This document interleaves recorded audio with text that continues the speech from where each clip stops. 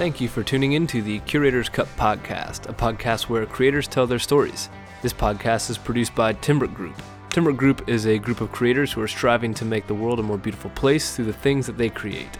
You are welcome here, and we're excited to share our stories with you.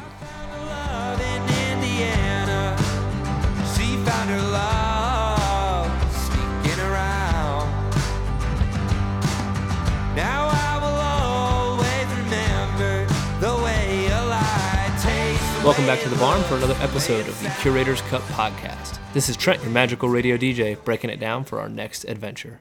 This week, I'm joined by design director at the Washington Post, Amy Cavanaugh. Amy is a friend from high school who has been killing it in Washington, D.C. for the last 5 years. She's been a part of some of the most innovative projects at the Post, from the launch of The Lily, a news brand targeting millennial and Gen Z women, to street artist murals and much more. It was really fun for me to get to be the journalist for once in our relationship. So much of what I've learned about objectivity and story come from her voice in my ear through the last decade. If you enjoy graphic design and how it plays a part in news media, enjoy frozen pizza, or just love a good story, this one's for you. Here's my conversation with Amy Cavanaugh. I'm from Lafayette, Indiana. That's where I was born, and I grew up in Fort Wayne. I went to school at Ball State University, and now I work in Washington, D.C. at the Washington Post. I am the design director for emerging news products. What does it mean to be a design director for emerging news products? So the emerging news products team kind of functions like a startup within the Post. So we have the luxury of kind of functioning under the umbrella that is, the legacy media company of the Washington Post. But we've been able to experiment and do all sorts of different things. So our team created the Washington Post Select app, which is kind of like this bold, highly visual take on the news. It's a really good way to consume the news, even if you're a casual reader or a news junkie. I think either type of person would like consuming their news this way. We also create content for the Washington Post's Snapchat Discover channel. So okay. That kind of lives on Snapchat. If you swipe past the camera, there's all of these news publishers, and we're one of them. And then we also created 2 original Post brands. So one is The Lily, which was created for millennial women. And then we have our latest travel initiative, which is called By the Way. And that's kind of a heavy emphasis on traveling authentically and traveling as a local. So as design director, I'm managing the 4 different teams of designers who work on each of those products. Okay. So have you always had a fascination with news and news outlets, or is this something that you kind of have stepped into pursuing other passions of yours? Honestly, no. I think I've always been interested in design, but when I went to Ball State, I majored in journalism, but I chose the graphics track of that program. Okay. So they were teaching us basically how to design and tell stories visually for news organizations, but they were also teaching us how to design for PR companies and advertising agencies. And so I always kind of figured, I'd end up doing something like that. I think just through classes at Ball State, I just really kind of fell in love with the purpose behind journalism and the idea of a free press in the United States. And it was something I was really passionate about. And that's kind of how I think I wound up kind of shifting my focus from PR and advertising to journalism. But I always knew I wanted to be a designer. Yeah. Do you remember when you found out that you enjoyed designing things? And if you can remember a moment, can you tell us a story about that? Yeah. So my most vivid first memory is from the 4th grade. My elementary school teacher, she assigned one of the 50 states to every kid in my class. And so I got Nevada, I think. And she was go learn everything you can about Nevada and then make a brochure about the state. And so I'm pretty sure most kids got an 8.5 by 11 sheet of paper and folded it into 3 and got their markers and started drawing. And I, on the other hand, went home, got on our family computer, which of course then was like a giant box. Yeah. I pulled up Microsoft Publisher, like not Okay. even Microsoft Word. Like Right. this is a whole other level for me. And I found a template for a brochure, and I started like changing colors and fonts and putting in like photos, and I like loved it. I printed it out. I took it to school. I got a good grade on it. And even like as a fourth grader, like I remember then thinking, oh, I kind of want to like go home and do this for every single one of the 50 states. Like I was so into it. And, I mean, like what a nerd, but I just like gosh. loved it. And I remember like we also had this software. Like, do you remember those software boxes? Like early 2000s, they were like super chunky, and then like inside of them would be like a CD, and you would throw that into the computer. Like we had one. Do you remember? I don't know. I think when I was in 4th, 5th, and 6th grade, I was playing Call of Duty on the computer. I was not I was not doing anything productive. I don't know. Maybe my family was a little bit behind, but we had like Frogger and we had like Atari. Yeah. Like they came in these like software boxes, but I remember we had one it was like to design greeting cards. It was from like Hallmark or Season's greeting. Oh my gosh. I would take that software box and I would play around like all day, gosh. like changing fonts and using like terrible clip art to make. Were you the type of person that would send everyone their birthday cards via this? Yes. Oh yeah. But they weren't That's like, so I would funny. print them all out, and I would, Right.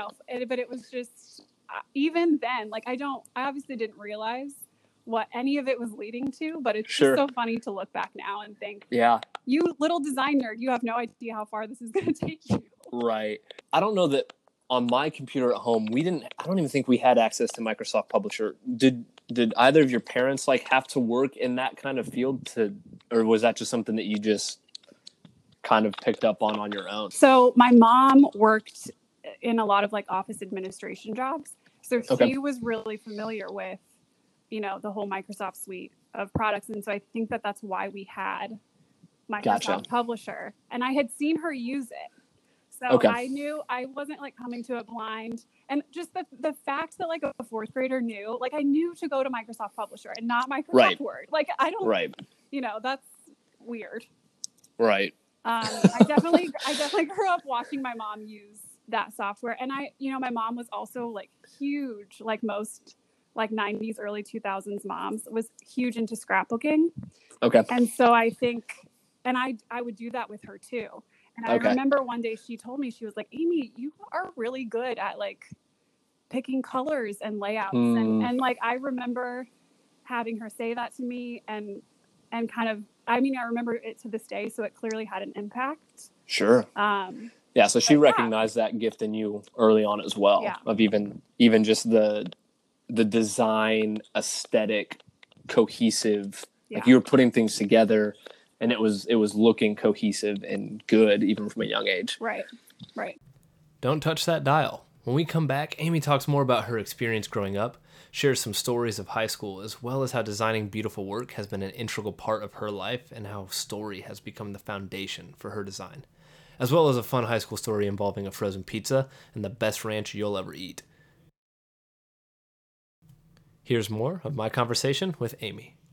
Trent's grandma makes the best ranch dressing I've ever had in my life. So I think true. my birthday, you made me a batch of this ranch. So big batch of ranch dressing. Huge batch of ranch dressing. Loved it. Great birthday present. I'm pretty sure, like, is it really that I have a different technique or that I just like it ended poorly? Well, I feel like after this attempt, I don't know that you ever were tasked with making the pizza again, because we definitely had pizza again. Right. Like, that wasn't the last pizza we shared together, but it definitely was the last time that you cooked it. So sure, we can say it just ended differently. We can say that. Honestly, the thing is like frozen pizza has gone so poorly for me so many different times. We could be thinking of two different stories, but the one I'm thinking of is I mean, I cook frozen pizza like everyone else. I take it out of the box, put it on a baking sheet, throw it in the oven. But when I went to take it out of the oven, I guess that I like used so much force and was just like so strong in removing it from the oven that it just completely flew off the baking sheet and landed on the floor. So we still ate the pizza though, didn't we? Oh, we absolutely still ate the pizza. And it was probably on the floor for more than 5 seconds, let's be honest, because it was so hot. Right. Like pizza, melted cheese is like molten lava. And it's like anytime, like, and even if you wait 10 minutes to eat the pizza, you still take that first bite and you burn the entire roof of your mouth. Yep. That's just going to happen. So, we didn't just pick it up with our bare hands off the floor right away. Like, right. We had to strategize how to get it off there, but maybe we put so much ranch on it that it just covered up all of the. Oh my gosh. Those were pre-COVID days. No one was that concerned about right. a germy floor. Yeah, no. And I'm pretty sure your mom kept those floors decently clean. For sure. For sure. We obviously went to high school together. It was a very small high school, and we didn't have like a student paper. And so I think yearbook was where I kind of got to do that like graphic designing stuff. Yeah. And then, we were all our friend group was all kind of involved in student government in some way or another. And I remember, I think, designing like flyers and things like that. Mm-hmm. T-shirts. T-shirts, stuff like that. So, yeah. Okay. And so then when you were kind of choosing colleges and going into even that next step, was design a pretty big component of why you chose where you went? Or did you just happen to stumble onto a pretty prestigious journalism school at Ball State, unbeknownst to you? I mean, I think it was a combination of both. Like, I had decided, design was the right path. What I was going to do with that, I had really no idea, even going into my freshman year of college. And I do think it was like a bit of a stumbling into this environment that placed so much of an emphasis on journalism, and that really kind of shaped me during that time, and then kind of led to my career now. Yeah. Can you talk me through your process of visualizing something, whether it be a scrapbook or a yearbook or whatever it is that you're going to design for? What's that process of something in your head to now something that is tangible in front of you? I mean, I think maybe the easiest way to explain it would be like through a concrete example. So like last week, for example, at my job now involves a lot of like management and a lot of things that aren't design. So anytime I do get to do some sort of design, I get really excited about it.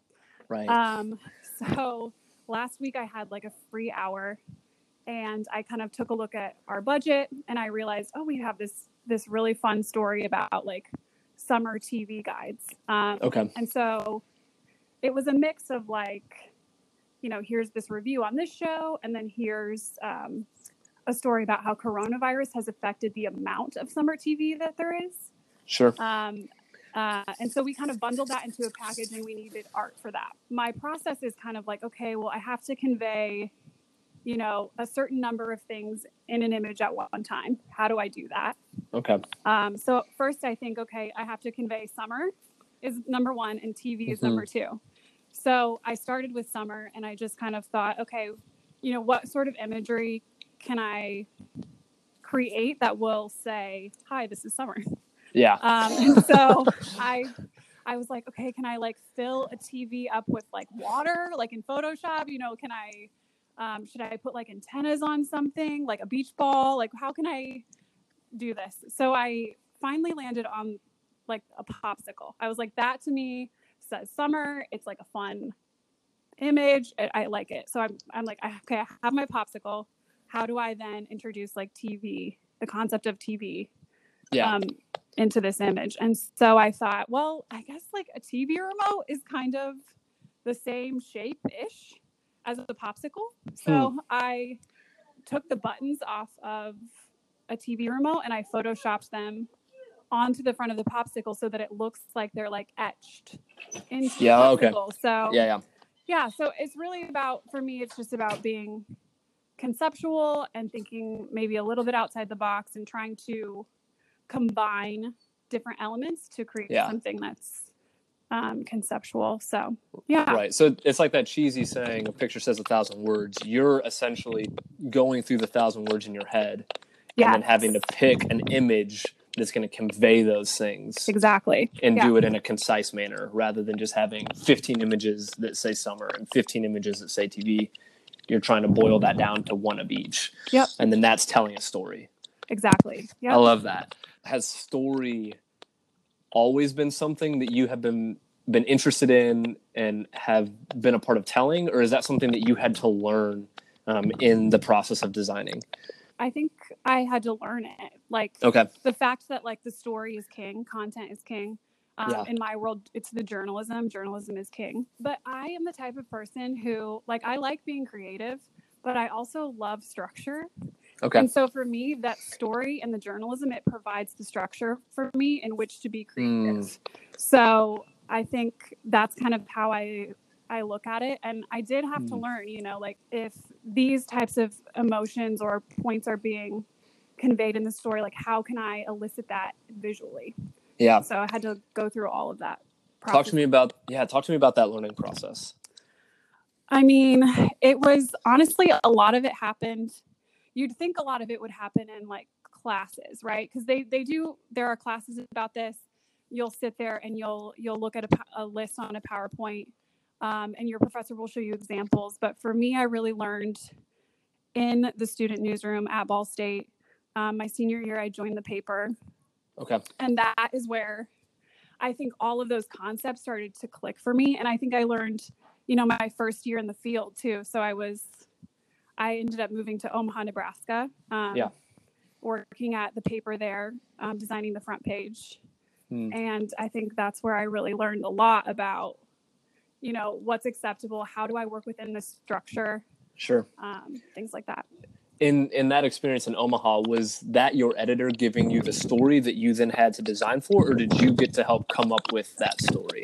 So that is definitely handed down to you. So you've got a massive team of journalists at the Post. Other places it's smaller, but there's always a team of people who are saying, it's the executive editors. They're saying, these 4 stories are the most important.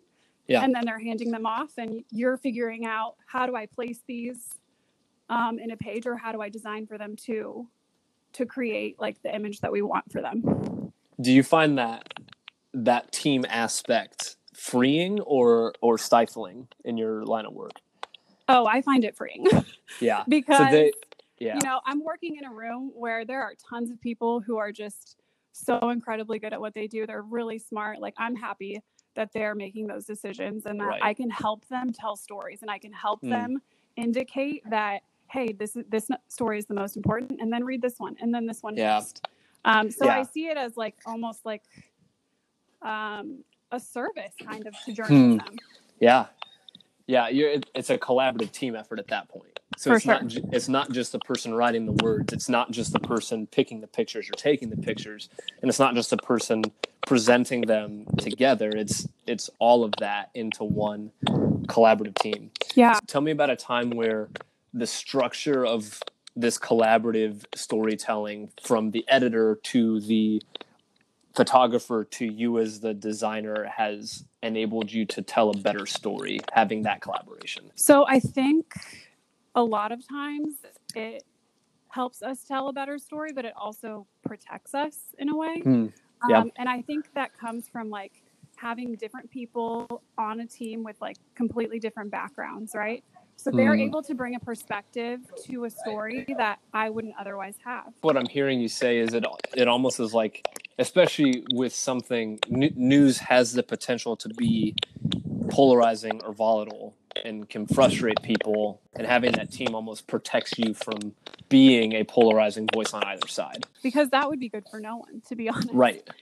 And so I think it's really important, and it's the reason why, we have really open lines of communication and like feedback loops for certain aspects of our job that are really big feedback loops. A lot of people get to weigh in.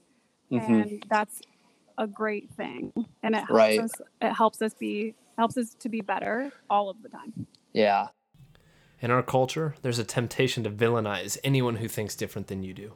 We touched on it in a previous episode with Aaron McKay, where we talked about the de-evolution of culture into a neo-tribalism, which we defined as our current cultural context. I asked Amy to reflect on a time in her life where the presence of someone else's perspective changed her opinion of the situation. Before she answered, I had the opportunity to share how her perspective as someone who works in news has given me a bigger understanding and has helped me be more open-minded towards media, and why I'm so thankful for her friendship, especially in that regard. When we come back, here's Amy's answer to a humbling question that forced both of us to admit we don't always know everything. Staff turnover at a coffee shop is a massive stress on the management team, but it doesn't have to be. Creating a culture that embraces the ebb and flow of a coffee shop staffing can be a difficult task. The Timbrook Coffee Group is a consulting agency created specifically for supporting coffee shops. Type timbrook.coffee into your browser, click on schedule your free consultation, and find out how they can support your shop's unique issues, from the staffing and training to systems, operations, and bar flow, as well as budget. Again, that's timbrook.coffee/cafe schedule. Here's more of my conversation with Amy Cavanaugh from the Washington Post. Yeah, I think I could say the same of like the East Coast.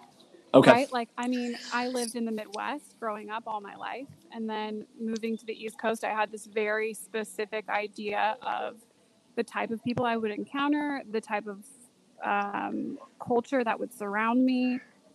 And I don't know, living here has given me a different perspective. DC is such a transient city, and there's a whole lot of people who live here. Right. I also feel like living here has given me the opportunity to kind of maybe understand a little bit about where like your stereotypical East Coast person is coming from, and then comparing that to like my background coming from the Midwest, and really realizing that like there's just not that much, like there's this cultural difference there, but really when you boil it all down, we're all just kind of right. We're really not that different. Yeah, cultural differences don't have to be a negative thing. Yeah. Yeah, we can sit with someone, and I think if anyone has had that experience where they sit with someone who has had a different culture, they feel that, and the things that they thought made them different seemed less and less drastic when you're sitting across from someone and seeing the things that make you similar. Right. And it doesn't take away, and it doesn't mean we should not see those differences, but it teaches us to celebrate them rather than polarize us. Can you tell me your favorite project that you've been a part of since being at the Post? I mean, I think the best part of the team that I'm working on is that we do so many new projects like every year. Yeah. So for me, I think I can look back and say, well, last year, like my favorite project was coming up with an editorial redesign for the Washington Post Select app. This is something that like I spearheaded, and I came up with, the color palette and how we would use type and what kind of illustration style we would use. And last week, the redesign won an industry award, which was really exciting. That's so sweet. Yeah, it was really cool. And, I came up with the style guide, but there are 3 designers who work tirelessly on this app to execute that style, 7 days a week. So I obviously would be nothing without those 3 designers. But I think I love branding things. And so the Lily was obviously a project that I got to work on branding. I got to help use the color palette and the type palette and do sort of things like that. But I mean, the great thing is that like this time next year, I'll have another project that I can look back and say, that's the favorite, like that's my favorite project, Yeah, that's so sweet. It's almost like your whole job consists of just these different projects that can help redefine and shape your industry and what you guys are doing. Yep. What about that project for you made it so sweet? I think it for me was just like ownership. It was just this idea that like for the time being I could experiment and own it like literally just me and the branding. And there was a time period where like I didn't show my bosses I mean, like they knew I was working on it, but I was just like, I'm going to just like run wild with this for a bit. Yeah. And then kind of like take it to them and then we'll rein it in, you know? So it was just this like time period of getting to like run wild with like all of my ideas. Yeah. Tell me a little bit about that time period where you hadn't shown it to anyone. Like how many times did you take an idea and scrap it? Like how many different iterations of, just so talk to me about that. I think I have an internal voice that likes to scrap a lot of things. Yeah. But you know, I would say like three or four times that I was just kind of like, no, this avenue is not going to work. You have to change course. But the guidance from my boss is really what helps me like, hey, you know, you are going in the right direction. Yes, explore this avenue. Forget about that other one. Sure. I ended up like really fleshing out like maybe 2 or 3 of them. I mean, I kind of went into it knowing, you know, I knew my photography and illustration style, but it was really like the color palette that helped me up for months. I mean, it was like, I was obviously working on several other things, but it was a process. And so there was a time period where I thought, oh, we're for sure going to go this direction. Yeah. And I showed it to my boss and she was like, I don't know about this. Like, can you try something else? Yeah. At that point, you're just like, seriously? But yeah, because you put all those out. Yeah. Yeah. Yeah. What would you say is the best way that you can keep motivated when that internal voice is having you scrap so much? You know, it's funny. I don't know that I even view it as a discouragement. It's almost like, well, now I know that won't work. So it frees me in a way to work on other things. That's a sweet perspective. Yeah. Would you say you've always had that perspective, or is that something that you've had to learn? Oh, it's definitely something that I think I've had to learn. It's not always that way. Like there are some times when I've come up with something and I think it is absolutely like the right design or the right way to go. And I take it to someone above me and they're like, this isn't it. And I'm sitting there thinking, yes, it is. It is. Yeah. You know, at the end of the day, like sometimes it's discouraging. Sometimes it's freeing. I think when it is discouraging for me, it's like taking a break from it, like literally taking 24 hours and not focusing on that and coming back to it fresh the next day. In your role, are you the last person to put hands on something? Or is there a point where you take what you've done and you hand that off to someone to finish? So designers are often the last piece of the puzzle in a newsroom. In my role now, I'm overseeing designers who are, you know, the last line of defense. Yeah. And so as their editor, as their boss, I'm not that last piece of the puzzle just yet. So I have this ability to step in at that last step and say, you know, hey, maybe we need to change something here. We need to alter this. But it is happening at the end of the process. So, for the most part, there are other types of projects throughout the newsroom where, you know, you're involved as a designer, you're involved right away. And you're working as an equal partner as like an entire project is rolling forward. If you've been following along with us this season, you can probably see where I'm going next. This theme of giving up control and faith is, in my opinion, one of the best ways to experience a full life. Anytime I have the opportunity with my guests, I want to get their perspective on situations where they have to choose to either give up control or not, and then how they perceive and feel in the midst of that experience. Here's Amy's response.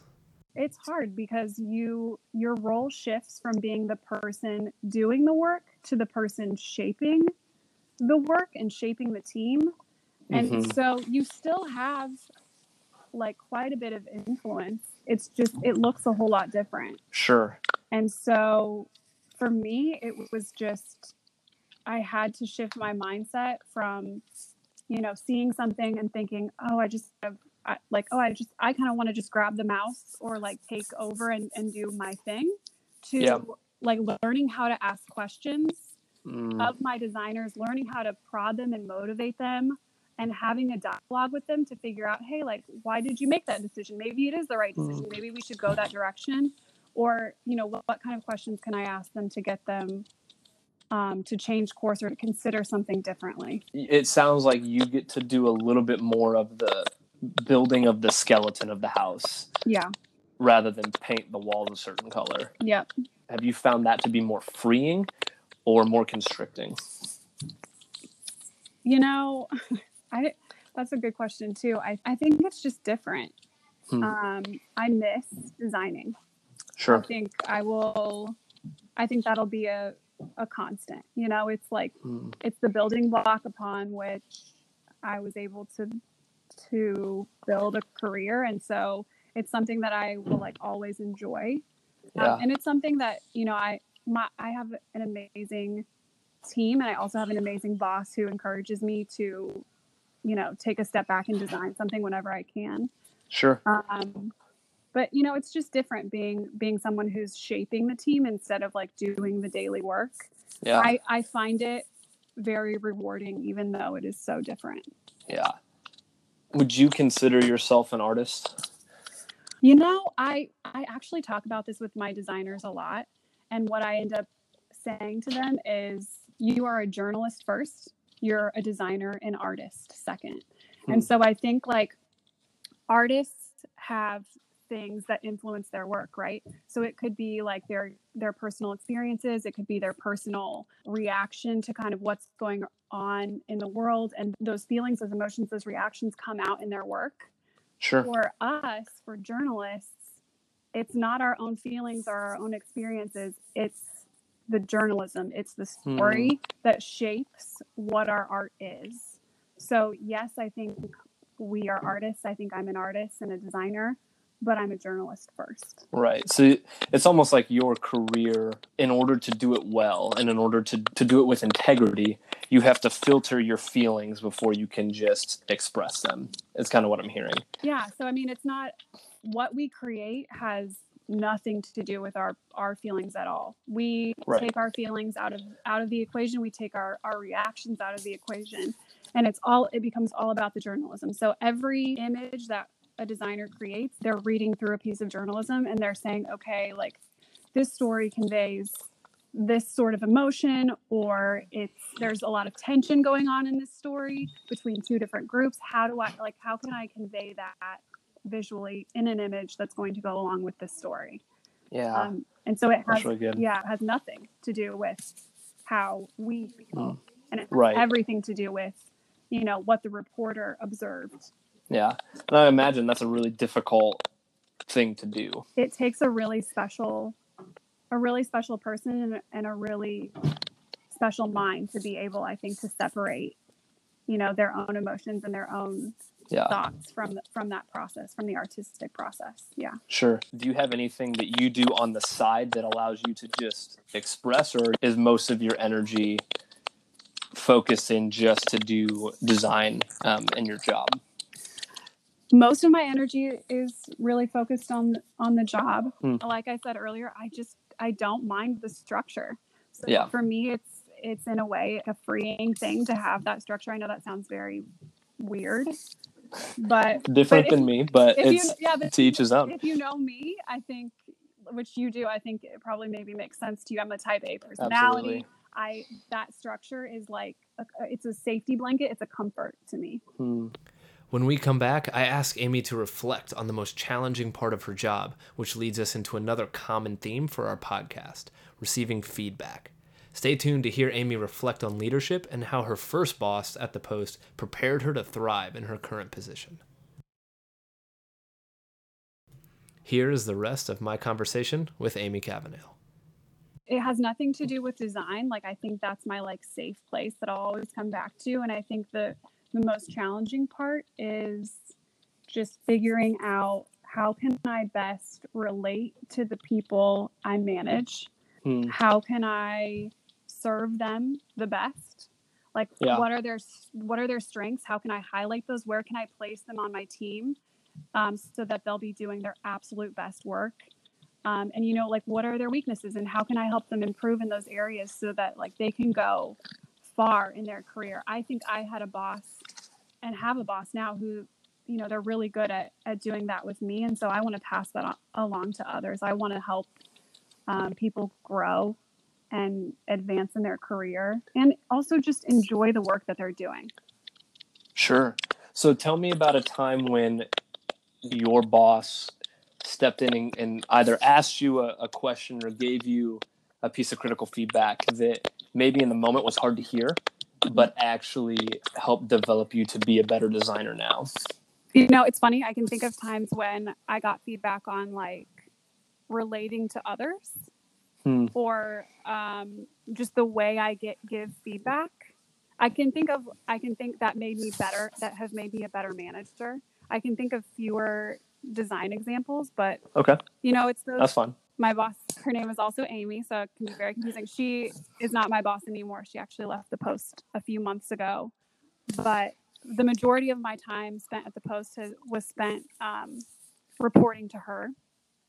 And I think maybe 2 or 3 years in, she had a conversation with me just kind of about my countenance and how I give feedback to others and soften my words, give critical feedback, but do it in a really concise, helpful way. And so those things, I think, really prepared me to step into her role when she left. How would you encourage the artist who maybe has a hard time filtering out their emotional experience in order to create something that is a little bit more objective, in order to help other people process through difficult things? Yeah, I don't think artists should filter out their emotions and their experiences. I think when you're working on an editorial project as an artist, you kind of have to do that. Sure. So I would encourage, I guess, those artists to like, when you're doing something, when you have a message or when you want to like invoke something in another person, like never filter out your own experiences. Never. I love that. Never filter that at all. But like we hire artists all of the time to work on stories for us. And in that type of a situation, you kind of have to play within the structure that we give you. Yeah. But the great thing about that is that your work is going to be seen by a whole lot of people, whole lot of people. And so, maybe it's really difficult to work within that structure for that specific project, but think about the fact that that structure is going to put your work in front of a lot of people's eyes, and maybe then they're going to want to follow you. Sure. Further. Maybe they're going to want to get to know you a little bit better. Maybe that's going to lead them to see some of your other artwork that maybe, where you have been able to express yourself fully. Sure. Yeah. I think it brings to mind the mural project. You hired an artist to come and do this work. Yeah. And it's absolutely magnificent, like breathtakingly beautiful. And I imagine that when people find out who did that, they're going to then go and find this artist and have access to the whole other gambit of their work. Exactly. Yeah. Yeah. I love that. Yeah. I think it's super important to just continue to hear people's perspectives, and I'm really thankful that you were able to come on and do the podcast with me. Yeah. It was fun. I've never done a podcast before. So welcome to the party. Amy, and the entirety of my time knowing her, has been an incredibly grounding voice for me. I'm really thankful for her willingness to come onto the podcast. I loved hearing her story of how the feedback she received early in her career at the Post has been a major catalyst for success as she's taken over the role of being a manager and providing the structure for her team to thrive in. The work that she does is amazing. If you've read content from the Washington Post, either on Snapchat, the apps, or through one of their brands in the last 2 to 3 years, you've seen content that has come across her desk at some point or another. We didn't talk about it in this episode, but I wanted to tell a quick story of how Amy and I reconnected after high school. Picture this. I'm riding my bike home through downtown Denver one night, late after work, listening to music on my headphones, and when I received a phone call. Because my phone was in my pocket, I didn't know who was calling, so I picked it up almost immediately to hear a frantic Amy on the other line. To my knowledge, we hadn't talked in probably a couple years, so I was a little surprised to hear her voice. You'll have to fact check me on how long it had been, but it had been a bit. When you receive a phone call from someone that you haven't spoken to in years, normally the first thing you do is catch up a little bit. How's life going? Where are you these days? Questions of that sort. When I tried that, I was silenced. I'm not talking to catch up right now, Trent. I have big issues on my hand. All right, okay, Amy, what's up? No worries. There's a mouse in my apartment, and I don't know how I'm going to get it out. I almost fell off my bike laughing.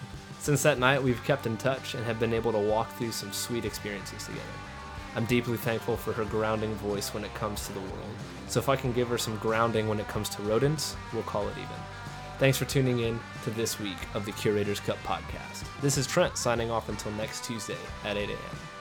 Music for this season of the Curator's Cut podcast is brought to you by Whitaker. To listen to more of their work, go find them on Spotify, iTunes, or anywhere music is sold.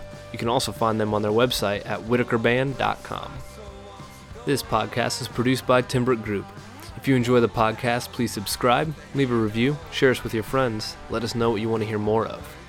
You can also support our podcast by going to our website, timbrook.group/podcast, and clicking on support, or by emailing us at support@timbrook.group.